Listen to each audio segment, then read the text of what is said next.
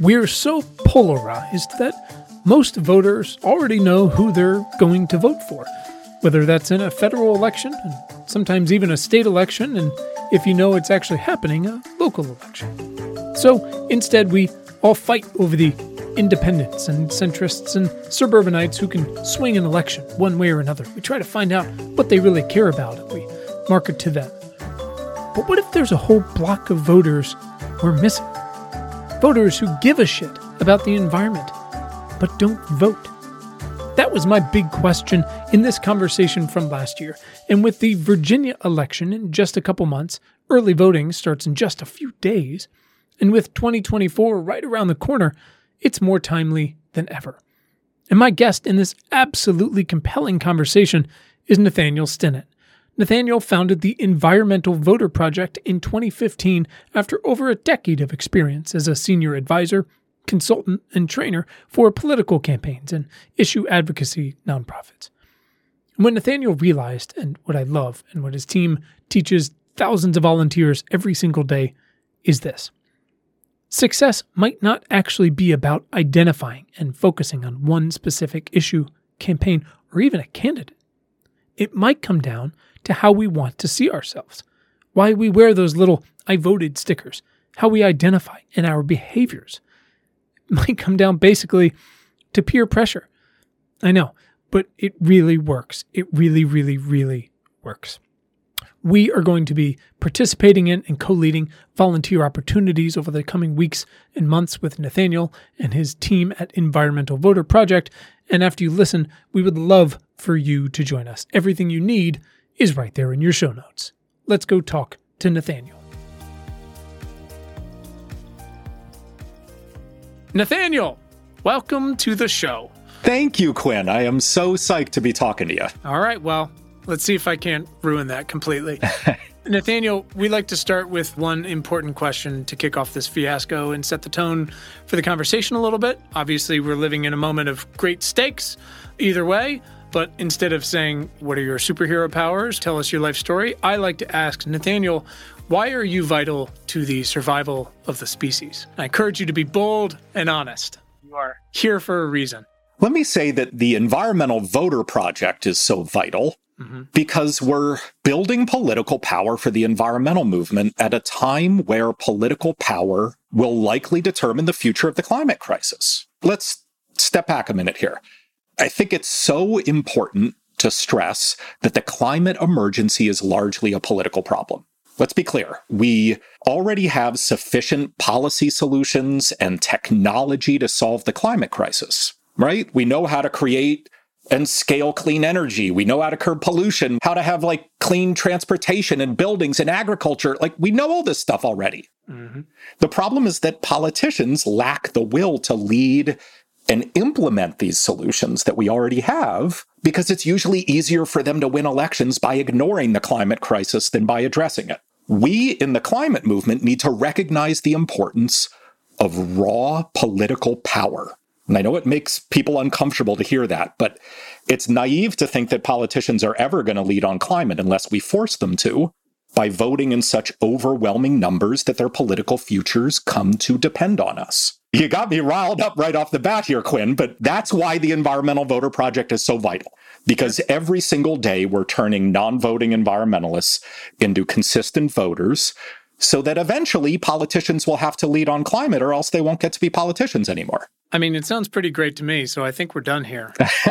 All right. Great, I'm in. That sounds perfect. Awesome. No, I appreciate that. It's a wonderful perspective. Usually people cackle at me, and then we'll get something actually really telling and beautiful out of it, and that checks the box, certainly. So I want to set the stage for folks. Obviously, we have a very active and activated community, much more likely to take action, but there's still plenty of folks who, especially in things like midterms or in a state like mine, Virginia, which seemingly votes every fucking year, turnout has been a problem that's plagued elections for years, especially in midterms, right?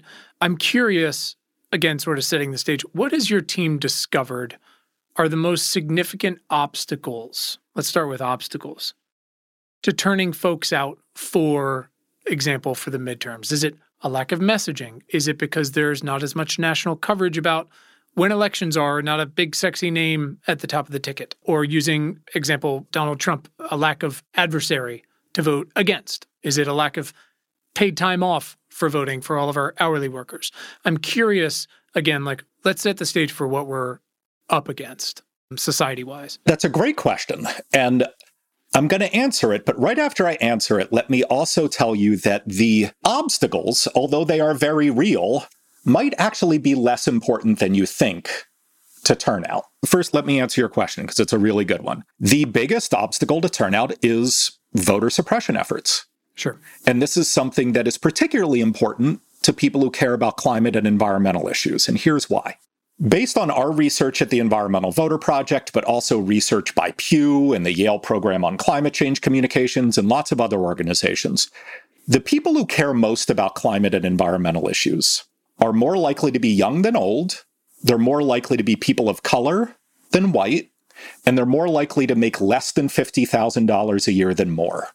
And what do those three groups have in common? Young people, poor people, and people of color? They are also the only groups that are ever the object of voter suppression efforts.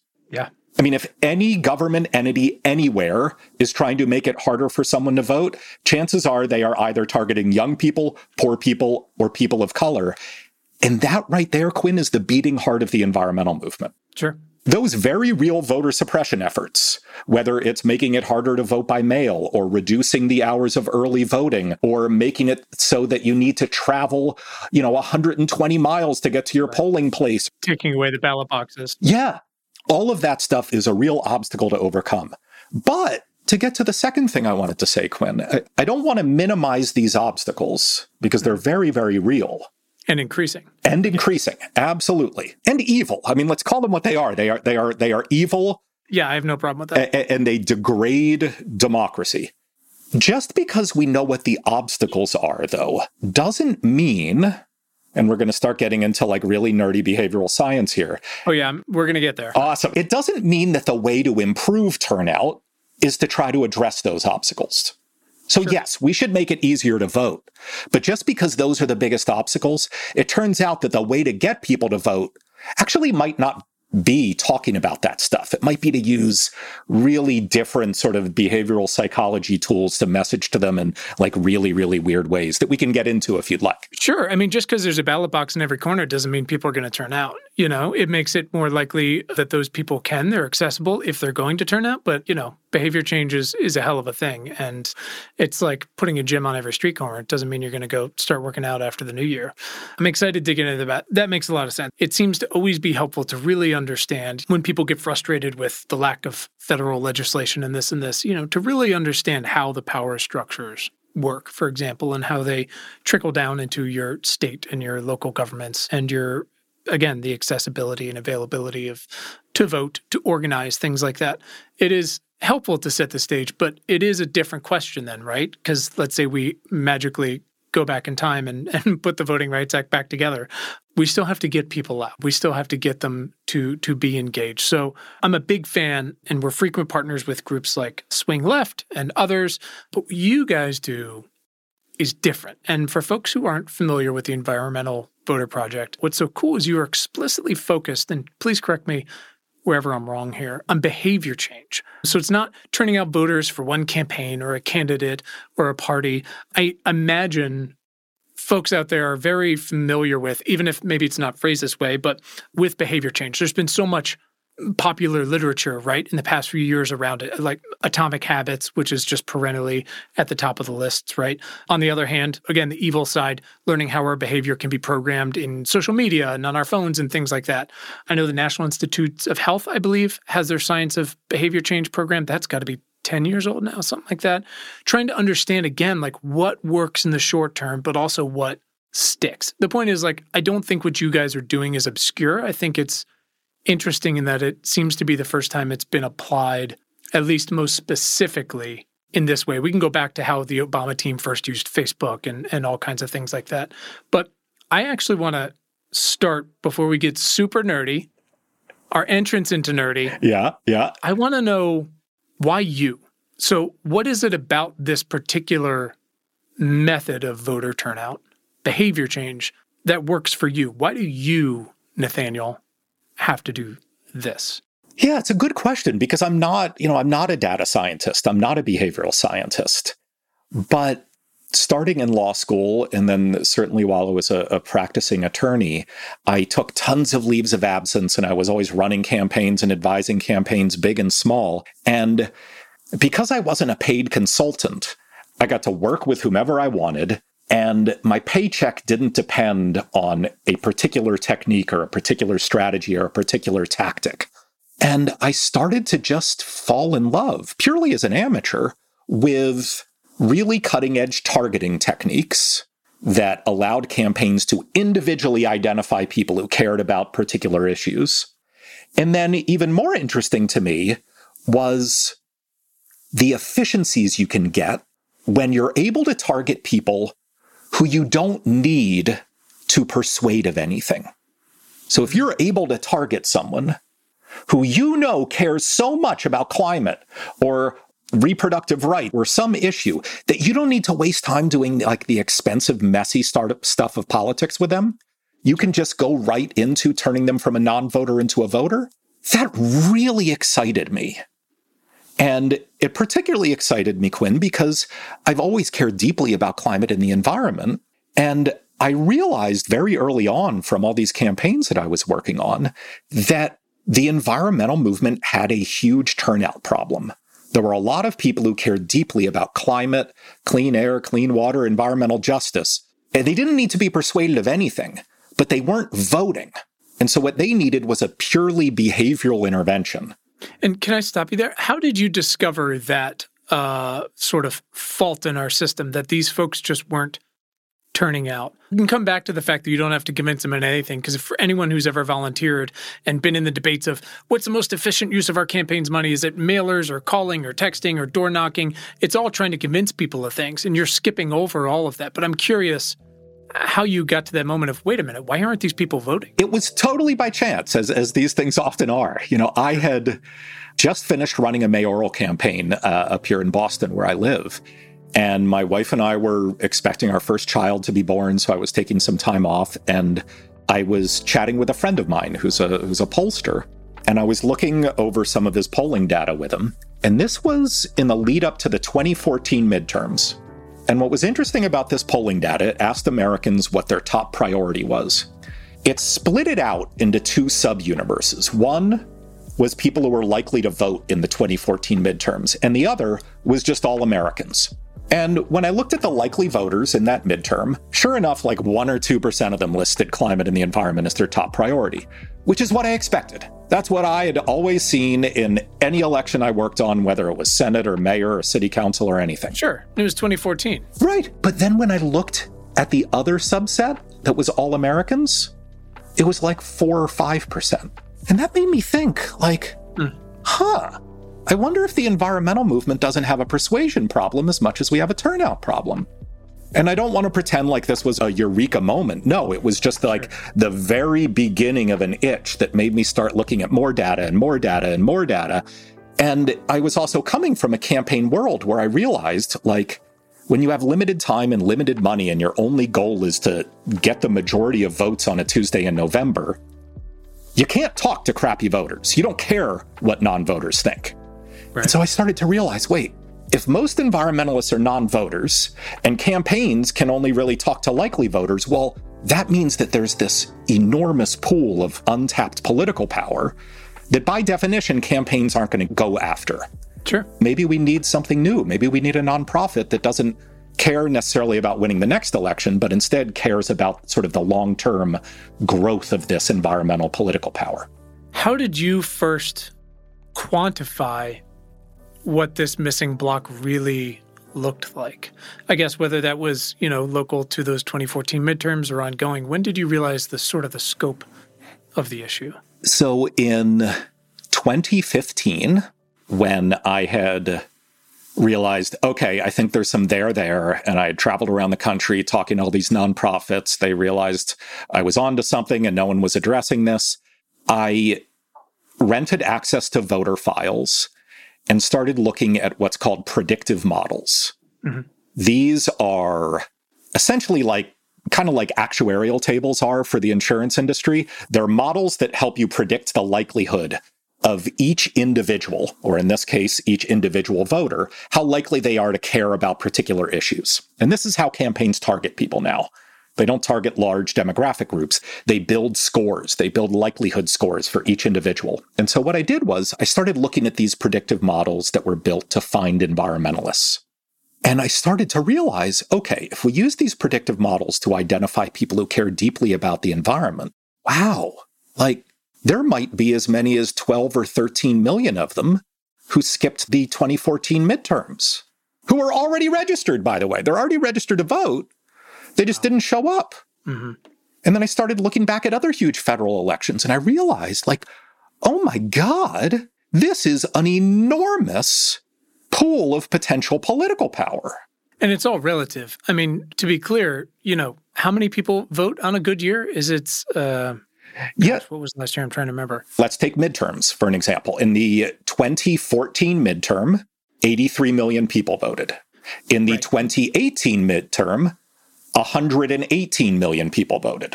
So there are two things to take from that. First of all, just overall, even at the highest level of turnout for a midterm, only 118 million people vote. So if there are 12 million environmentalists who usually skip midterms, that's a big effing number. Yeah. But the second thing to bring away from it is what you brought up earlier, Quinn. It's that huge delta, right? I mean, just from 2014 to 2018, the last two midterms that we had, we went from 83 million voting to 118 million voting.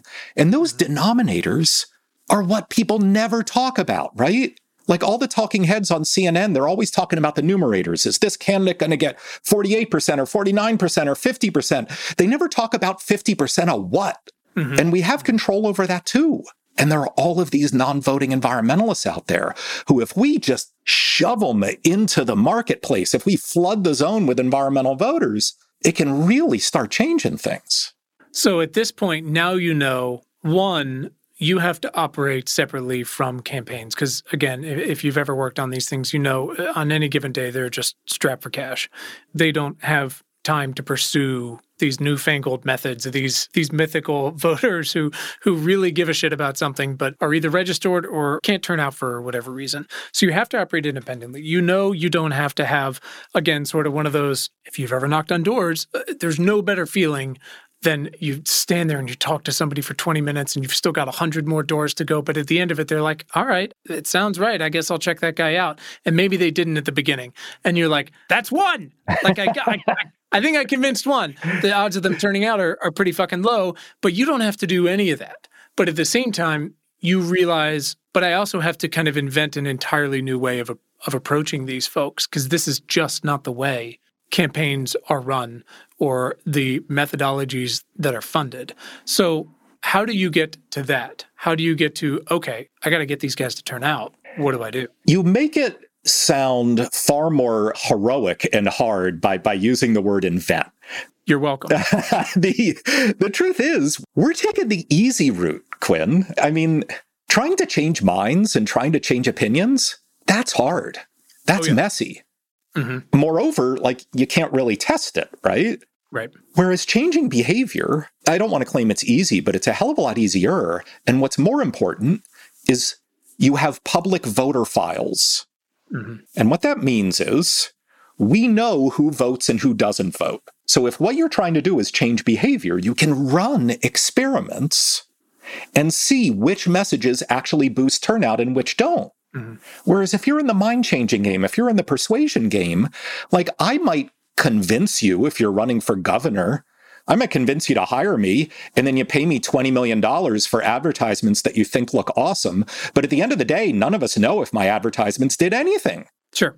Yes, we have to come up with new behavior-oriented ways of messaging to these people. But the truth is, the whole world is at our fingertips, because we're bypassing all this hard, messy part of politics. And now we can just be completely agnostic about our messaging. We can go to academia and go to behavioral economists and behavioral psychologists. And hell, I mean, we could talk about chocolate chip cookies now, if that was the best way to turn these people into consistent voters. Right, because they already love chocolate chip cookies. Right. You're speaking directly to me. Yes. The Environmental Voter Project. I mean, there's a lot that makes us a weird nonprofit, but one of the things is we don't even talk about the environment. We don't. Not because we don't like doing it, but because it's not a very good way to change people's behavior. What we are able to do, because now we know we just need a pure behavioral intervention, is just figure out what are the tools that Fitbit uses to get people to exercise more often? What are the tools that utility companies get people to reduce their electricity consumption? What are all of these behavioral tools we can use and apply to this political problem? But we actually don't need to use the language of politics anymore because we've bypassed all that persuasion stuff. So this is so interesting. On the surface, and when you dig down, it seems very clear what a uniquely American opportunity this is. And I want to sort of illustrate where I'm coming from on this.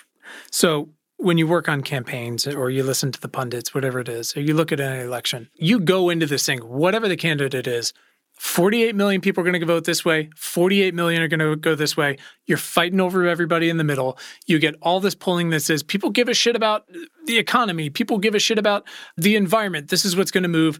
The Democrats get crushed because they've got this big tent and they can't figure out how to have one fucking message in 100 years that's cohesive under literally the worst marketing anybody's ever have. And look at the recent Virginia election, right? Virginia's had so much progress in the past 6-7 years, and then they get shellacked, and you've got, because immediately after it's because he talked about, parents' rights in schools and this and that and all this. And come down to this thing when people always ask me here, what can I do, right? They're reading about the jet stream or it's COVID and we all feel so impotent because we were just told literally just stay at home or it's cancer or whatever it might be. And usually my answer to folks is, Nathaniel, what can you do? What is the intersection of your interests and your skills? Because you're just much more likely to take action when it's one of those things. And if you tell me those things now, at this point, I can tell you 75 different really legit things you could do with whatever that intersection is, right? But what it also comes down to is Americans really give a shit about how we're seen, right? About how our neighbors see who we are and our school boards and our companies, how we see ourselves. Every midlife crisis, right, is about like the story we've told ourselves who we're going to be, and then it never works out. Sorry. But that matters. And I think that's why you have all of these popular Your Atomic Habits and all these things. Not that everyone needs to change, but like we all want to be better. We want to be this thing we see ourselves as. Whenever New York Times gets so much shit for going and finding the independent voters in the diners, right? And those people care about being labeled that way. And you're saying, I've already got people who are like, no, I fucking care about the environment. But for whatever reason, I don't go vote. And now we've got to convince them, here's how you go out and do this thing so you can be seen as someone who's actually instrumental in this, seen as someone you're trying to impact this thing. Am I off base? No, you are so on base. You are so on base. And I think we have this predilection, not just in modern society, but certainly in the progressive movement, towards rationality.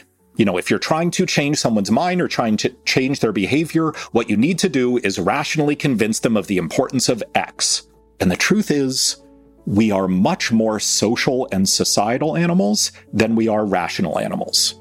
And you're absolutely right. We care deeply about how we are viewed by our peers and how we fit into other societal norms. And that is the crux of almost all of our behavior change messaging. What we do not do, as odd as this sounds, is try to convince people of the importance of voting. Because the truth is, whether you're a mathematician or not, most people know that the likelihood of their one vote making a difference in an election of tens of millions is pretty damn small. Sure. And so getting into a conversation about the importance of your vote, Quinn, in one election is not where we want to be. Instead, we want to figure out who is Quinn, and maybe more importantly, who do you want to be and how do you want to be seen? And then how can we leverage that to change your behavior? So what are some examples? You brought up the experience of going and knocking on someone's door. If any of your listeners have ever canvassed for a campaign, chances are they have asked a voter to sign a card promising to vote. It's called like a voter pledge. The reason those are so powerful is because of this normative sort of societal approach that I'm talking about. If you can get someone to promise to take an action, that's like a trap closing on them. Because what that allows you to do is go back to them right before Election Day and say, hey, Quinn, I just want to remind you that you made a promise back in April that you were going to vote. And on Tuesday, well, that's your opportunity to follow through on that promise. And we know it's important to you to be an honest person who keeps his promises. Well, now, instead of me trying to convince you of the importance of one vote, I'm equating the act of voting with whether you're an honest person or not. Now, is that a little creepy? Yeah, but it also works. It works. But also in the scope of election shit that's happened in the past 10 years, like creepy is pretty relative. That's a good point. That's a good point. You got Cambridge Analytica on one side and like, do you want to be a good person is another one. And they're very different. They are very, very different. That in a nutshell is how we approach this messaging. We figure out, how do our targets, these non-voting environmentalists, want to be seen? And how can we use that to change their behavior? So we use things like peer pressure. We'll text them and be like, hey, did you know last time there was an election, 127 people on your block of Main Street turned out to vote? Just like pure juvenile, like playground crap. But it works. Like, yes, peer pressure works. By the way, it's the same reason we got the little I voted stickers, right? Totally. You go into the office, and not only are you proud to be that, but you're like, look, I did this, and you're looking to see if everybody has it. I mean, I remember, oh God, what was the election? Who was the candidate? Was it Obama? Who didn't? Was it a debate? I mean, I'm a goldfish at this point, but didn't have the American flag pin on or something. Everybody who put on Instagram their blurred out vaccine card, right? Right. You know, we want to be seen as someone who's part of these things, who's doing the right thing. And so it makes so much sense, right? I mean, this is like a high school drama. Totally. It absolutely is.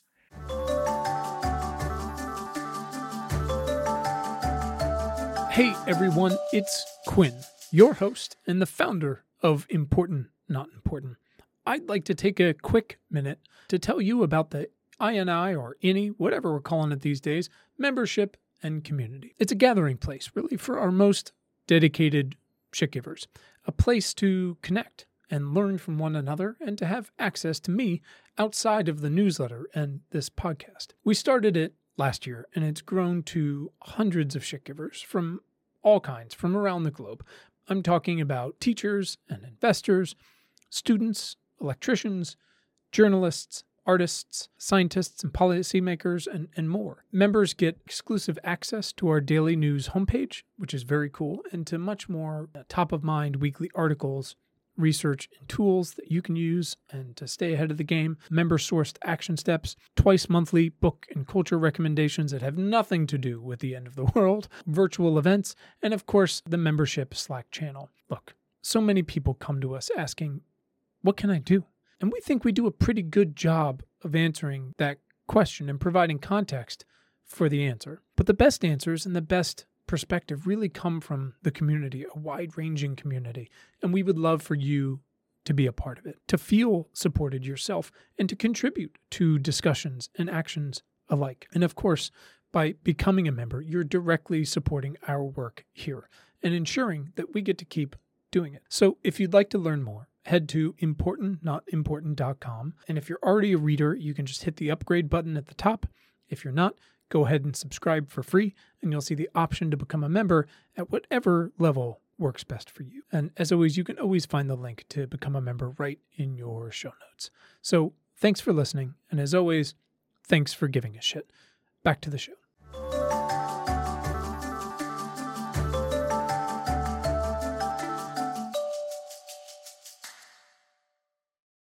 And this is something that, Madison Avenue is known for decades, right? Like, you don't sell beer by telling people the ingredients in the beer.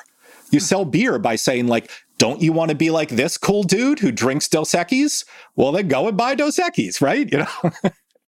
100%. So paint a picture for me. You guys, let's say we've got November coming up and you're focusing on maybe Arizona or something like this.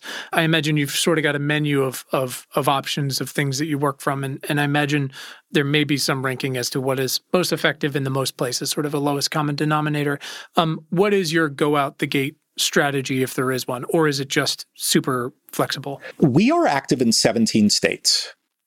And what we do, and I won't name all 17, but your listeners can go to environmentalvoter.org and check out our map.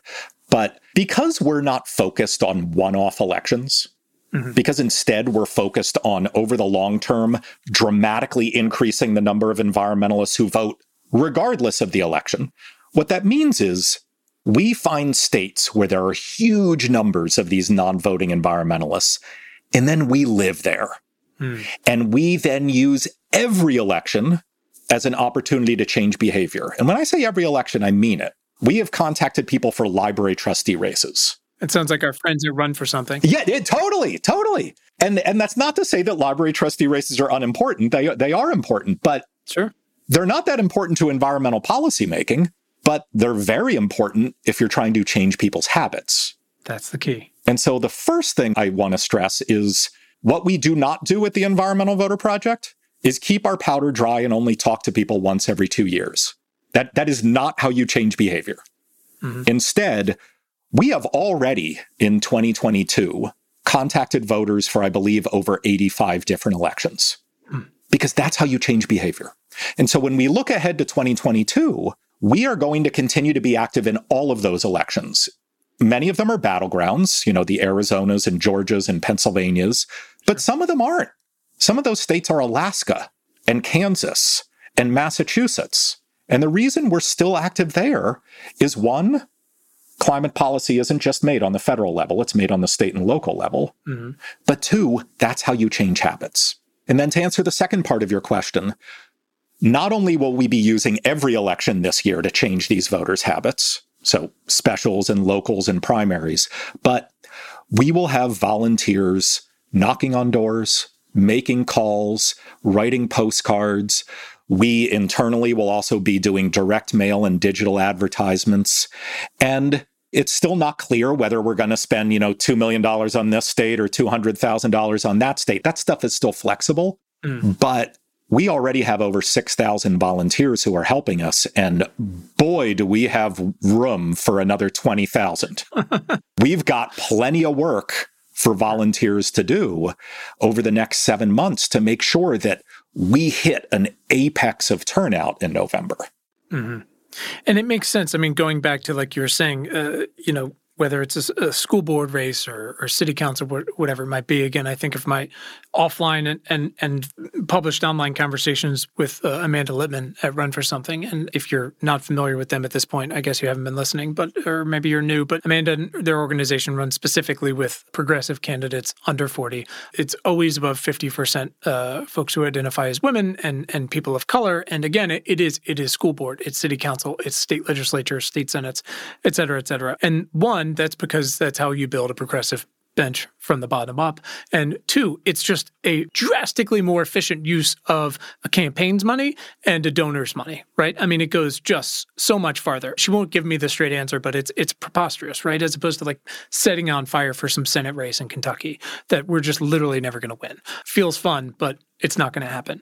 At the same time, it's so funny because you said it's not funny. It's dark when you said, well, climate change is, whether it's policy on the federal level or the state level, there really isn't federal at this point. The sticking point is very clear. And states and cities and localities are doing so much. And the stakes to do it are so much lower. And this is, again, what we always come back to and what the Democrats get hammered from. It's like, run on a climate ballot. It's like, no, you have to run on the things that people, the water they drink and the air they breathe and the food they eat and the jobs that they have and whether their city block is hot. Like, these are the things that people interact with on a daily level. Are their jobs doing these things in their hometowns, right? Is their water clean?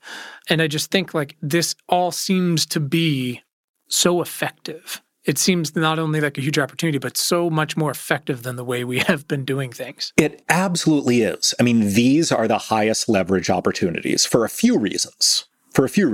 One, again, let's think about the denominators of how many people vote. I mean, you're lucky if 10 or 15% of registered voters vote in local elections. What that means is just teeny little shifts in turnout among people who care about the environment can change everything. Take it from a guy who has run plenty of mayoral campaigns before. Mayors do polls too.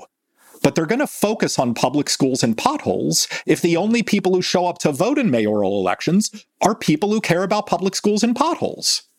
Not that those are unimportant, but believe me, if environmentalists and people who care deeply about climate start showing up to vote, those issues will begin to matter. Pardon me for getting into the weeds a little bit more here, Quinn. Please, let's do it. This is such an important aspect of policymaking and politics that most Americans don't understand. Let's nerd out and talk about voter files. Great. I think most people understand that who you vote for is secret. Mm-hmm. What most people do not know is that whether you vote or not is public record. It's public record. And not only is it public record, it is quite literally the essential building block to how all campaigns are run and all policy is made. All I need to do is open up my laptop and look at public voter files, and I can see by name and street address who has a history of voting in the particular election that I want to try to win.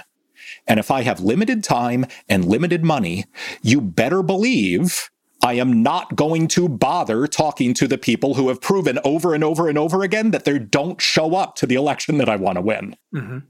And so what that means is simply by voting, you become a first-class citizen and you start driving policy making. Even, and I want to be clear about this, even if your candidate doesn't win. Mm-hmm. Because politicians simply don't care about the preferences and opinions of non-voters. They don't. And I know that sounds cynical, but it's just the truth. Mm-hmm. It's just the truth. And so, yeah, the other reason why voting in these local elections is so important is because your mayor knows whether you vote or not. And simply by voting, you become someone who can drive policymaking at the local level. And that's so empowering and important for any issue that you care about, but certainly the climate crisis. So let's dig in a little bit to the sort of the methodologies that you guys have adopted and I imagine iterated over time, 17 different states and 1 million different races. There's all this sort of debate in psychiatry about, for instance, what gets someone in their 40s or 50s who maybe has never exercised very much to commit to doing something like that. And I know one side, and I deal with this on a family level, is, okay, grandma or grandpa, do you want to be around for the grandkids? Much less have a catch with them or play outside or something like that. There's an argument that those sort of envisioning, what do they call it, positive future benefits, I think, like, does that work? But I also, again, and I just happen to have a family who's stock full of wonderful folks, psychiatrists, psychologists, et cetera, there is often this question, and it's become public about how so many psychology studies can't be replicated and things like that. It reminds me of where we are right now with things like deep learning, right? Which is even the folks who design the data and design the algorithms, which, there's a whole alignment problem behind that, but they often don't even know what drives results, right? Even if they wrote this thing, it's this sort of black box, right? And so I'm curious what your team has found to be, as much as they can, most measurable when it comes to employing these tactics to get these folks who give a shit to turn out on election day. Again, we're very lucky that there is this thing called the public voter file, because it allows us to run randomized control trials. What we do is, as an example, let's say we identify 1 million super environmentalists in Florida who are unlikely to vote this fall. What we do not do is immediately start sending our behavioral science-informed messaging to all 1 million of them. Okay. Instead, before we talk to a single one of them, we randomly remove about 20% and hold them aside in a control group that we never, ever talk to. Okay. Then the remaining 80%, the remaining 800,000, they're the ones that we call and canvass and text and mail and send digital ads to. Then the election happens. We still don't know how we did. Mm-hmm. But about 2 months later, public voter files get updated. And at that point, we can compare turnout in our control group to turnout in our treatment group, and know what our isolated sole impact was on turnout while controlling for all outside variables. Sure. And what that allows us to do is not just measure our impact, but also run experiments where we can test, okay, let's just deliver one message to this part of our treatment group and another message to that one and another message to that one. And we are constantly running experiments like this to figure out which messages over which media work best with which subgroups of these non-voting environmentalists. The first answer is we can actually get very precise data on this. But the second part of my answer is, oh boy, does it vary depending on who you're communicating with. Sure. And the medium over which you are communicating with them. So let me give you a few examples. One thing that we found works very, very well is loss aversion. So this is a common sort of behavioral psychology concept. The idea behind which is sometimes the value of getting something new is less important to someone than their fear of losing something that they already have. So how do we use that? Well, what we do is we reach out to people who we know are unlikely to vote in this year's midterms, but we also know that they voted in the higher turnout presidential election last year. And so instead of making voting this fall seem like something new and big that they've never done before, instead, we say, thank you, Quinn, for being a good voter and voting in 2020. Make sure that you don't ruin your perfect voting record by not voting this fall. We're going to take your sticker away. We're going to take your sticker away. Loss aversion. No, sure. But that's something that only works with certain segments. We also use some of the peer pressure techniques that I mentioned before. We even get really aggressive, and for some people, we mail them copies of their personal voting histories. And yeah, like that rubs some people the wrong way, but screw them. I'm not on the ballot. I don't need them to like me. And also, again, it's all relative. On the list of like dark things to do, it's not the most, and the end goal at this point is fewer things on fire. That's right. That's right. And by the way, the reason sending people's like voting histories to them works is because they buy into the societal norm that being a good voter is important. We're nudging them to do something that they already want to do. This is the difference between shame and guilt. We're not publicly shaming them. We're not saying, here's your voting history and we mailed it to all of your neighbors. No, it's a private one-on-one conversation. And that guilt would only work if deep down these voters actually wanted to be better at voting. And you better believe we're going to take advantage of that if it can alter the course of the climate crisis. I think about one of my best friends is working in this really cool research hospital in southwestern Virginia, and he's been in the job for, again, time is a flat circle, so I don't know at this point, 5 years, something like that. Could be 100 or right. 2. He's not in medicine, but because it's a research hospital, one of the things they're trying to do, and I think this is applicable in a lot of places in the U.S., certainly, but also specific to where he is in southwestern Virginia, is they get a lot of folks that don't go to the doctor for a primary. They certainly don't go see specialists. They probably don't have health care, and if they do, it might be Medicaid or Medicare somewhere, or they fall in between and they just can't afford it on the market. And if they have been to a doctor at any point, they don't take their medicine. So here's what they do. They consistently come to the emergency room. And here are the two things that happen. It makes them bankrupt, and it also bankrupts the healthcare system. But also on a more acute level, it just fills up the emergency room with folks who might be having chest pains. A lot of times it's indigestion, things like that. But they're making it more difficult for folks who really need it to come in, someone who is very sick, actually having a heart attack, having a baby, whatever it might be. And so one of the things he's always been working on is how do we just get fewer people to come to the emergency room? And how do we get them to stop coming? And a lot of the times that means, how do we convince these people to just take their fucking medicine that we give them when we leave? Yeah. Because that is this fundamental first principle, if you want to call it, of you're not going to convince them by saying like, listen, you're making the American healthcare system more costly. They don't fucking care about that. You can't even convince them to take their medicine. Like, what is the in? And it seems like that is such an applicable thing where you go like, sometimes we just have to go deeper and mail them their voter file record and be like, aren't you proud of this? You know, do you want to keep being seen as this person? Yeah. Again, there's like this enormous bias towards seeing ourselves as rational actors, but even more importantly, seeing the only valid way to convince somebody of something as being rational discussion. And the truth is, like, we are far less rational beings than we think we are. And that's not to say that we're shallow or anything like that. It's just who we are. Like, here's an example. You and I are both fathers. Mm-hmm. No matter how confident I am, Quinn, in being a good person, you damn well better believe that I want everybody in the world to think that I'm a good father. Sure. Does that make me callous? Does that make me shallow? Right. No, it's just who I am. I don't want to be thought of as a shitty father. I want to be thought of as a great father. 100%. But I also spend half the day thinking I'm a shitty father. Right.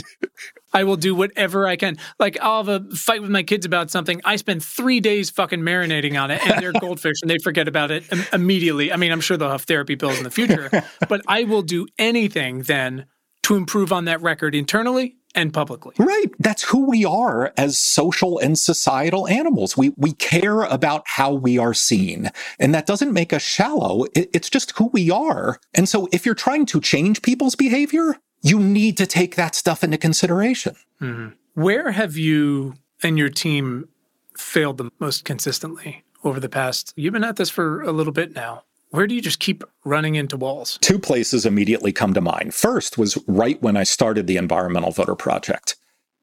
I thought that we would do 2 things.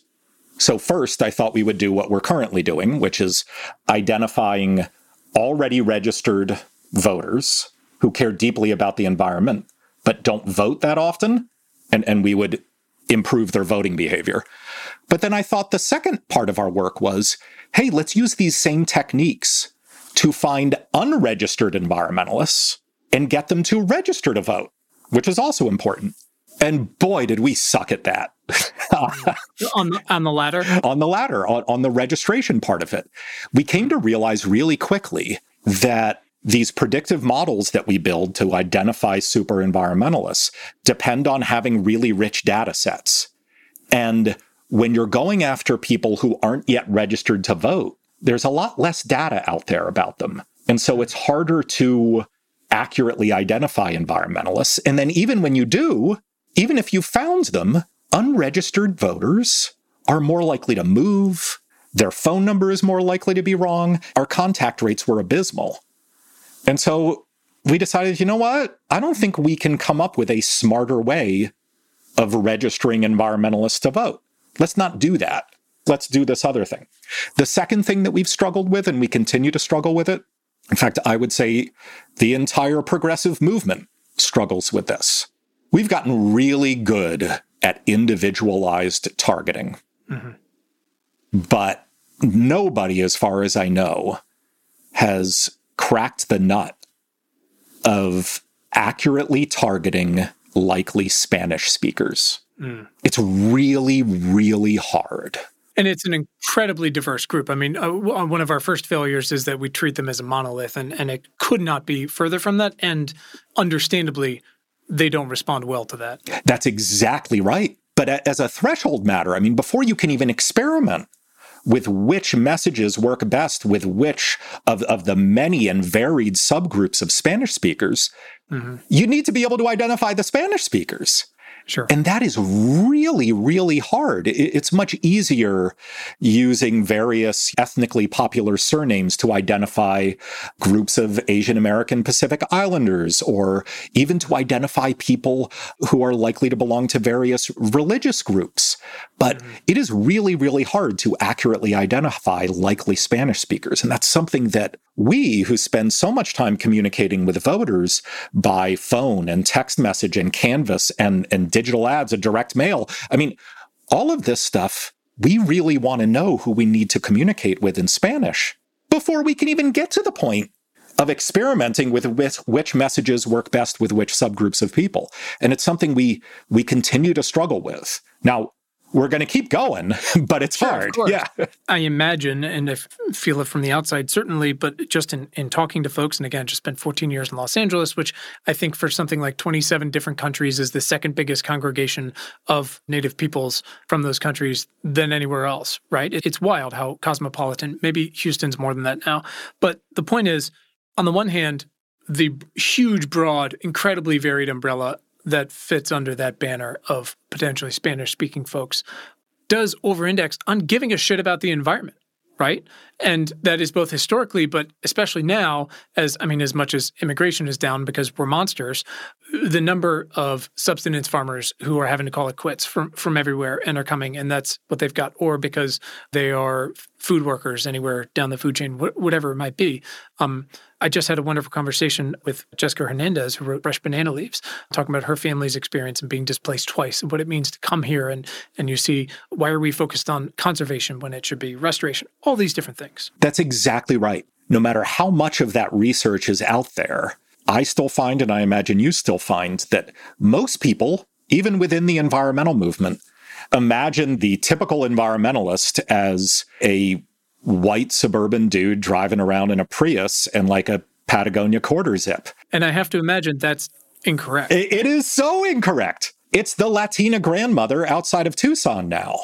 Mm-hmm. Obviously, there are all sorts of environmentalists, but if you're just talking about which demographic subgroups are the most overrepresented in the environmental movement, we're talking about Asian American and Pacific Islander women and Hispanic women. That's the face of the modern environmental movement. Sure. That's it. And it's so interesting because, I had on a couple years ago now, which is crazy, the young woman who's running for office again, Jessica Cisneros, down in South Texas, and she lost the first time to a brutal Democratic incumbent, just awash in fossil fuel money, and she's running again.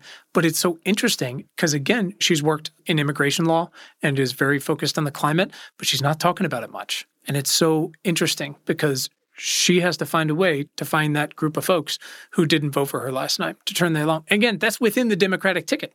And now they've got a runoff going on. And that seems like such a specific encapsulation of that going. Again, it's this huge, wonderful, varied group of people. The folks who are directly Cuban or descendants of Cuban and what their baggage is on that side, which is understandable, or whatever it might be. But the point is we're just failing to reach these folks on something that they really care about. And that is a nightmare. That's absolutely right. And that power dynamic that you highlight is just, it's so important to stress. Like we're not just talking about middle of the road voters or non-voters. Like no matter who you are, no matter how conservative or liberal, you need to go where the voters are or else you aren't going to get to be a politician. It's the brutal arithmetic of how democracy works. Even when the environmental champions win, even when the so-called right person wins, they're not going to spend their precious political capital on something that voters don't care about. Like, they're just not. They're just not. Even when you have great candidates, they need to figure out, how am I going to get to 50% plus one? And they're going to look at their polls of voters, not non-voters. And they're going to look at their predictive models of voters, not non-voters, and figure out what they need to talk about. And right now, there aren't nearly enough voters who list climate or the environment as their top priority. And until we address that, we are never, ever, ever going to get the climate leadership that we so desperately need. We're just not. The good news is, though, they're out there. These non-voting environmentalists are out there. We just need to go get them. Absolutely. On that note, let's focus on some action steps that folks can take. How do folks get involved most effectively with you guys? I imagine there's a donation side, there's a volunteer side, maybe there's a data side. You tell me. Thank you for mentioning that, Quinn. Please go to environmentalvoter.org. You can sign up to volunteer, and we will train you online. You can then, whenever you feel like it, make calls, and we'll provide tested, behavioral science-informed scripts where all you're doing, you're not trying to harangue someone to vote for X or Y or Z.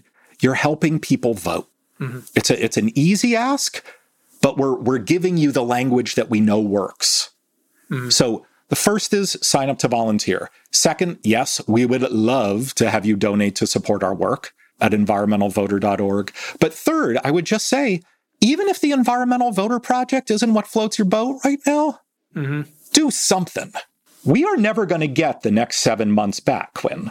And these upcoming midterm elections, not to get too dramatic here, but we need to call out the truth. They could very easily determine the future of democracy and the climate crisis. And so when you are sitting down on your couch 7 months from now, watching election returns roll in, and you are sick to your stomach with anxiety like I'm going to be, oh my God, you don't want to have any regrets. I promise you, you don't want to have any regrets. Do a favor for that future version of yourself and get in the game. Over these next 7 months, volunteer for the Environmental Voter Project, volunteer for a local or state or federal election, because these elections are everything. Yeah, again, I come back to the example of the recently or going to be future grandparent who says, like, I'm going to want to play in the front yard. It's like, well, you can't fix that once it's time to play in the front yard. The receipts are in. You've done it. So now's the time. I think often, too, my children were supposed to do a fundraiser for school to raise money for their library. And instead of spending the past week and a half knocking on doors, they decided to do it in the 5 minutes before the bus came this morning. And I said, guys, I understand you're frustrated, but I don't know what to tell you. We can't go back in time and fix this. I told you every day, we could do this. So do it, like you said, do your future self a favor. Know that you, what is the quote, left it all on the field. That is super helpful. I'm going to ask you last few questions, and then we're going to get you out of here. You got a democracy to save here. We ask everybody these. They're fun, illuminating. And again, I try to come at everything from the perspective of other folks who want to support your mission, but also just a lot of folks who are looking out there going, what can I do? And often that can mean even backing all the way up to identifying a moment in their life, and maybe they haven't even found it yet or didn't realize it. And so maybe they can be inspired by yours where they just went, oh shit, like I can do something. Look at that. I turned 0 to 1. So my first question is always, when was the first time in your life when you realized you had the power of change or the power to do something meaningful? That could be solo or with a group, whatever it might be. Honestly, Quinn, I don't think I've had that moment yet. I'm not trying to be humble. I'm just trying to be honest. I don't want your listeners to think that change makers are always brimming with confidence about our role in the world. I am very, very proud of what the Environmental Voter Project has accomplished and continues to accomplish. And by any objective measure, we're having an enormous impact. But I honestly can't say there's ever been a eureka moment in my life where I've said, like, this is it, I'm changing society. And that's probably just the way I'm wired. But I bet there are other people who are wired like that too. And I guess what I'm trying to say is that you can have an enormous impact on the world, even if you don't feel like you're having an impact on the world. I like that. It's good. We've gotten such a huge, wonderful variety of answers from folks who kind of feel the same way, who feel like they haven't found their people yet, or who were like, it was 7th grade and I stood up in the lunchroom to a bully and I was like, fuck yeah, like I can stand up to people and now they're like a public defender or whatever it might be. So I love the gamut. Boy, it's a different podcast conversation, but I was thinking of the idea of the great filter. We can talk about this offline. Anyways, Nathaniel, who is someone in your life that has positively impacted your work in the past 6 months? Ayanna Elizabeth Johnson. She's our 7th guest. Oh, no way. Okay. Yeah, way back. Go back and listen to episode 7, guys. I was terrible. She's amazing, as usual. She's a marine biologist and a policy expert and a writer and podcaster and activist, but she's also on our board of advisors at the Environmental Voter Project. And she just consistently gives good, unvarnished advice that makes us a dramatically better organization. And That's awesome. She takes being an advisor really seriously. And she's just so consistently thoughtful and helpful and honest. And boy, are we lucky to have her. That's awesome. She's an incredibly special human being, and we're all very, very lucky to have her in the fight and just on this planet alone. Nathaniel, what is your self-care? What are you doing these days when you're not trying to turn out environmentalists to vote? Because it is important that we take care of ourselves. It's a long fight. It is. I think similar to my previous answer, it's important to be honest. I don't want to pretend like I'm consistently good at self-care. I fill a lot of my downtime with work. But there is one important thing that comes to mind. So I'm a really early riser. I usually wake up at about 4 a.m. Okay. And although my children are also early risers, I usually get about 30 or 45 minutes to myself. And my best self-care is, like drinking hot coffee while reading a book. Not my news or the email or box scores or social media, but just 3 or 4 times a week, first thing in the morning, I can sit by myself, drink coffee, and read a novel, and that is golden. That is golden. I think any parent would agree. I mean, any unbroken amount of time where you're reading a book is like, I'd pay any amount of money for that. Yeah. That's awesome. I'm an early riser, but that is pretty impressive. 4 o'clock is no joke. Yeah, I don't know if impressive is the right word. I wish I didn't wake up at 4, but yeah. Anyways, I hear you. I was a college swimmer, so I'm very aware of the literal and the metaphorical darkness of getting up that early. On that note, our last one is always, what is a book you've read this year, in the past year, that has opened your mind to a topic you hadn't considered before, or has actually changed your thinking in some way? We got a whole list up on Bookshop of guest recommendations. Oh, cool. I will check out that list. I recently read The Overstory by Richard Powers. So he wrote it a few years ago, won the Pulitzer Prize for fiction, I think. And it is an extraordinary novel that follows a few people in their unique interactions with trees. And it's not just a great story, it also really helped me become more aware of these magnificent, beautiful, complicated things, trees, that are all around us, but we often ignore them on a daily basis. Man, I just loved The Overstory. I prefer these days to try this way, which is I had no idea what I was getting into when I opened that book. I was like, this is long and everybody loves it. I wonder what it's about.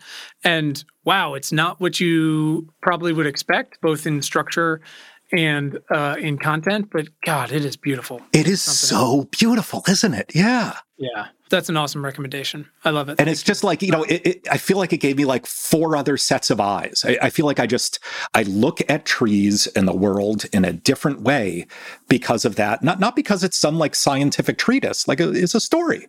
It's a story. But it just really made me start looking at things in a different way. I love that. I think you would enjoy one of my other favorite guests. They're all my favorites. Don't tell them. Her name is Dr. Beronda Montgomery, and she is fantastic. And she wrote this little book that is so cool. It's called Lessons from Plants.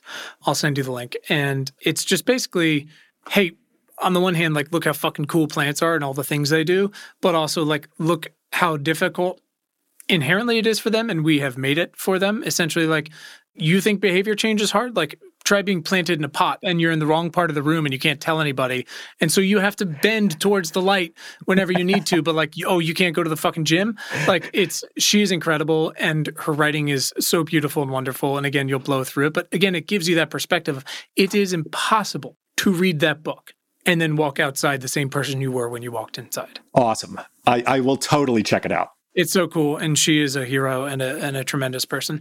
Thank you for sharing. Where can our listeners, so again, it's environmentalvoter.org, is that right? That's it, environmentalvoter.org. And I imagine you're lurking Twitter like the rest of us. I think we follow each other. What is your handle? I lurk on Twitter. It is NCSTIN, so NCSTINN. Beautiful. We'll throw that all in the show notes for folks.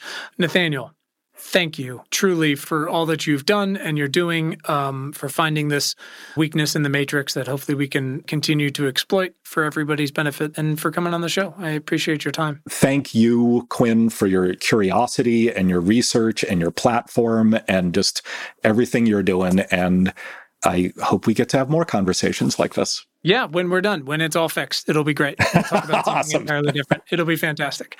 Awesome. Nathaniel, thank you so much. Thanks for listening to the show. A reminder, you can send feedback or questions about this episode or some guest recommendations to me at questions@importantnotimportant.com. Links to anything we talked about today are in your show notes, in your podcast player. If you want to rep any or your shit giver status, you can find sustainable t-shirts, hoodies, and a variety of coffee delivery vessels in our store at importantnotimportant.com/store. You can subscribe to our critically acclaimed weekly newsletter for free at newsletter.importantnotimportant.com. Our theme music was composed by Tim Blaine. The show was edited by Anthony Luciani, and the whole episode was produced by Willow Beck. We'll see you next time.